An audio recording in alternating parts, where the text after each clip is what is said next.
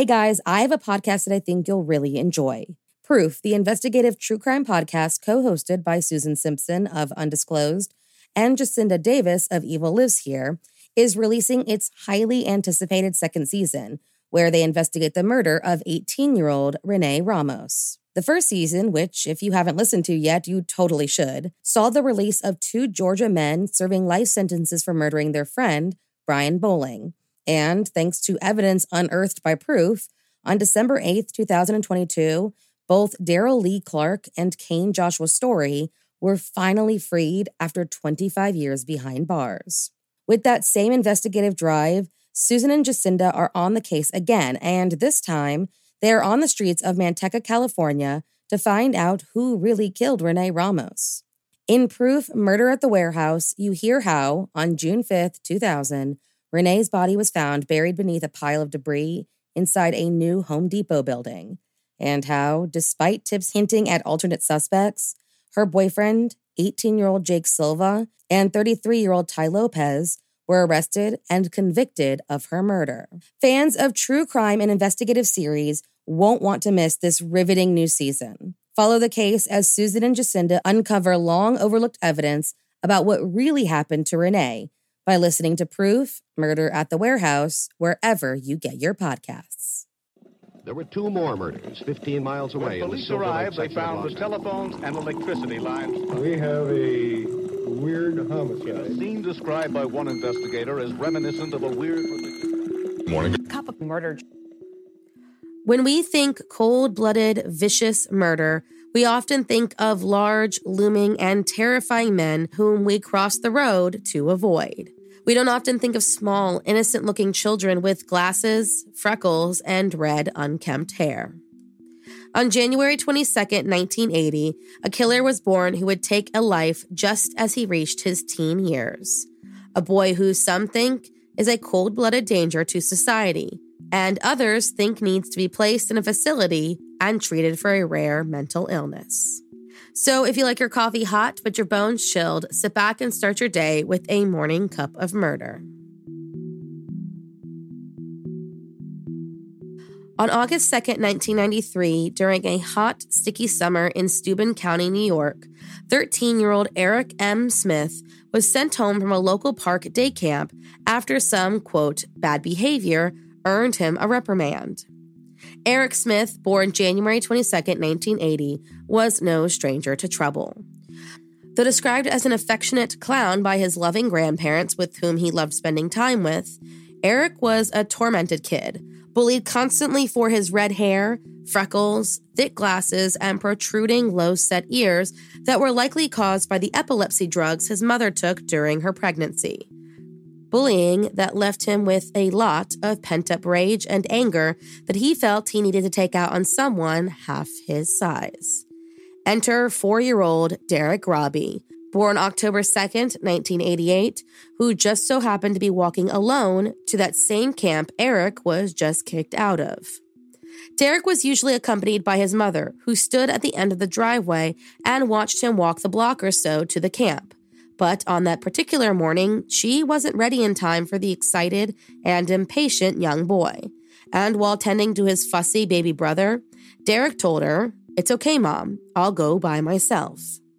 It was the first time she ever let him walk anywhere alone. But figuring it was just a block, that he had no roads he needed to cross, and that the park was at the tip of a dead end, she figured this was the perfect opportunity for him to get some independence while still remaining safe.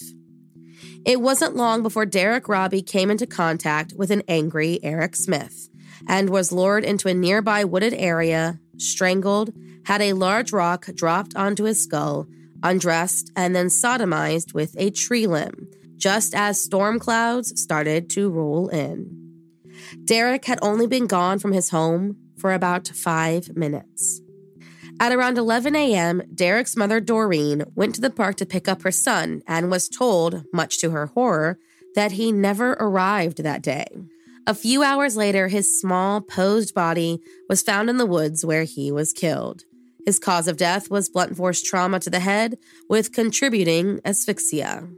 As the investigation into Derek's death began, police had a hard time understanding why someone would not only kill Derek Robbie, a boy described as the mayor of Steuben County, but seemed to relish in that kill. It had to be someone with a deep depravity that no one could quite understand. And it all made even less sense when, 4 days after the body was found, a 13-year-old Eric Smith walked into the police command center and asked if he could help solve the crime. When asked if he saw Derek the day of the murder, he, at first, denied ever seeing the young boy. This abruptly changed, though, and Eric told the officer questioning him that he saw Derek across the street from the open field, placing him right on top of the crime scene. After telling the officer what Derek was wearing and the fact that he was carrying a lunch bag, Eric bowed his head and tried to steady his voice. He put his fist up to his head, shaking, and said, "You think I killed him, don't you?" They decided to take a break, and Eric's father brought him a glass of Kool-Aid, the same drink found poured on the body of Derek Robbie. Eric then grabbed the drink and threw it on the ground. Feeling as though there was something more to Eric's story, the officers asked to talk to him the next day, hoping that sometime back home would clear whatever block he may have. They asked Eric to get on his bike and show them where he saw Derek Robbie, still not sure if he was a cold-blooded killer or just a boy who saw something very traumatizing. He calmly did as he was asked, and police still didn't have enough information to move forward with the case, despite the fact that even Eric's own family was worried that he was hiding something. But, like the police, they just assumed the 13-year-old saw something horrible and that it was affecting him in this way. After the murder, Eric spent a lot of time at the home of his neighbors, John and Marlene Heskin, playing with their children. That's when Marlene, who had suspicions of her own, started to notice some odd behavior coming from Eric. One night he asked her what would happen if it turned out to be a kid, and when she responded saying that the child would need some psychiatric help, he simply said, "Oh, okay," and walked out of the room. Another time he questioned her about DNA, wanting to know what it would show if it was tested. Thinking about the details of the crime that had been released to the public, Marlene remembered a little tidbit that, to some, may have seemed pretty innocuous.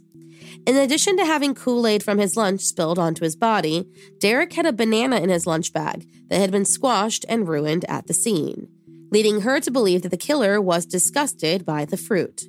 So, doing some investigation of her own, Marlene went over to the store and bought all of the fixins for a perfect banana split.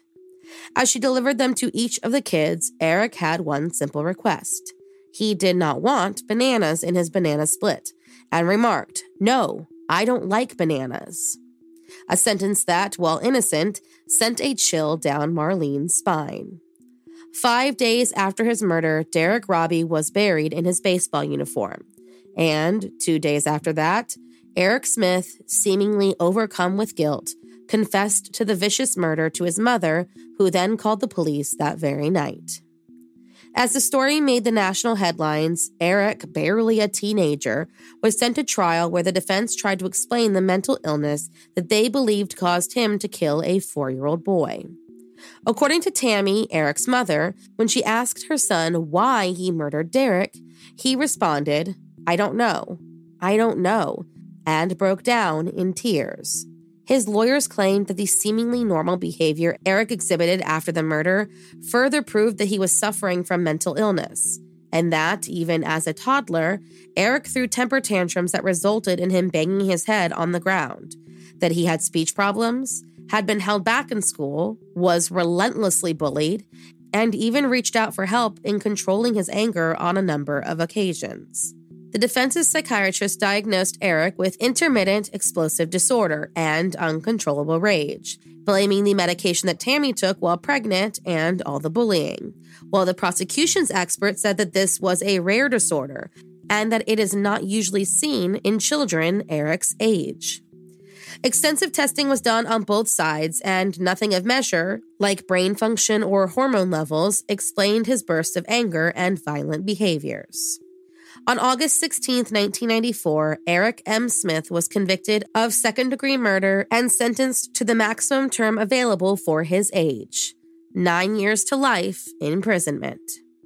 The vote was unanimous amongst the jury. Tammy and Ted Smith, Eric's mother and adoptive father, were devastated by the verdict, believing with their whole hearts that their child was sick and needed help. Dale and Doreen Robbie cried with relief. While in jail, Eric wrote an apology letter to Derek's family and read it on public television. It read in part, "I know my actions have caused a terrible loss in the Robbie family, and for that, I am truly sorry. I've tried to think as much as possible about what Derek will never experience. His 16th birthday, Christmas, anytime, owning his own house, graduating, going to college, getting married, his first child. If I could go back in time, I would switch places with Derek and endure all the pain I've caused him. If it meant that he could go on living, I'd switch places, but I can't." Eric Smith spent 3 years in a juvenile facility before being transferred to an open prison for young adults. In 2001, he was transferred to a regular maximum security prison where he was denied parole 10 times since 2002, with the most recent denial coming in January of 2020. He was finally granted parole in October of 2021 at the age of 41 years old. Thank you for joining me in my morning cup of murder. Please join me again tomorrow to What Terrible Thing Happened on January 23rd. Don't forget to rate and subscribe and let me know how you like it. If you want to help support the podcast, there's always Patreon or just sharing it with your true crime obsessed friends. And remember, stay safe.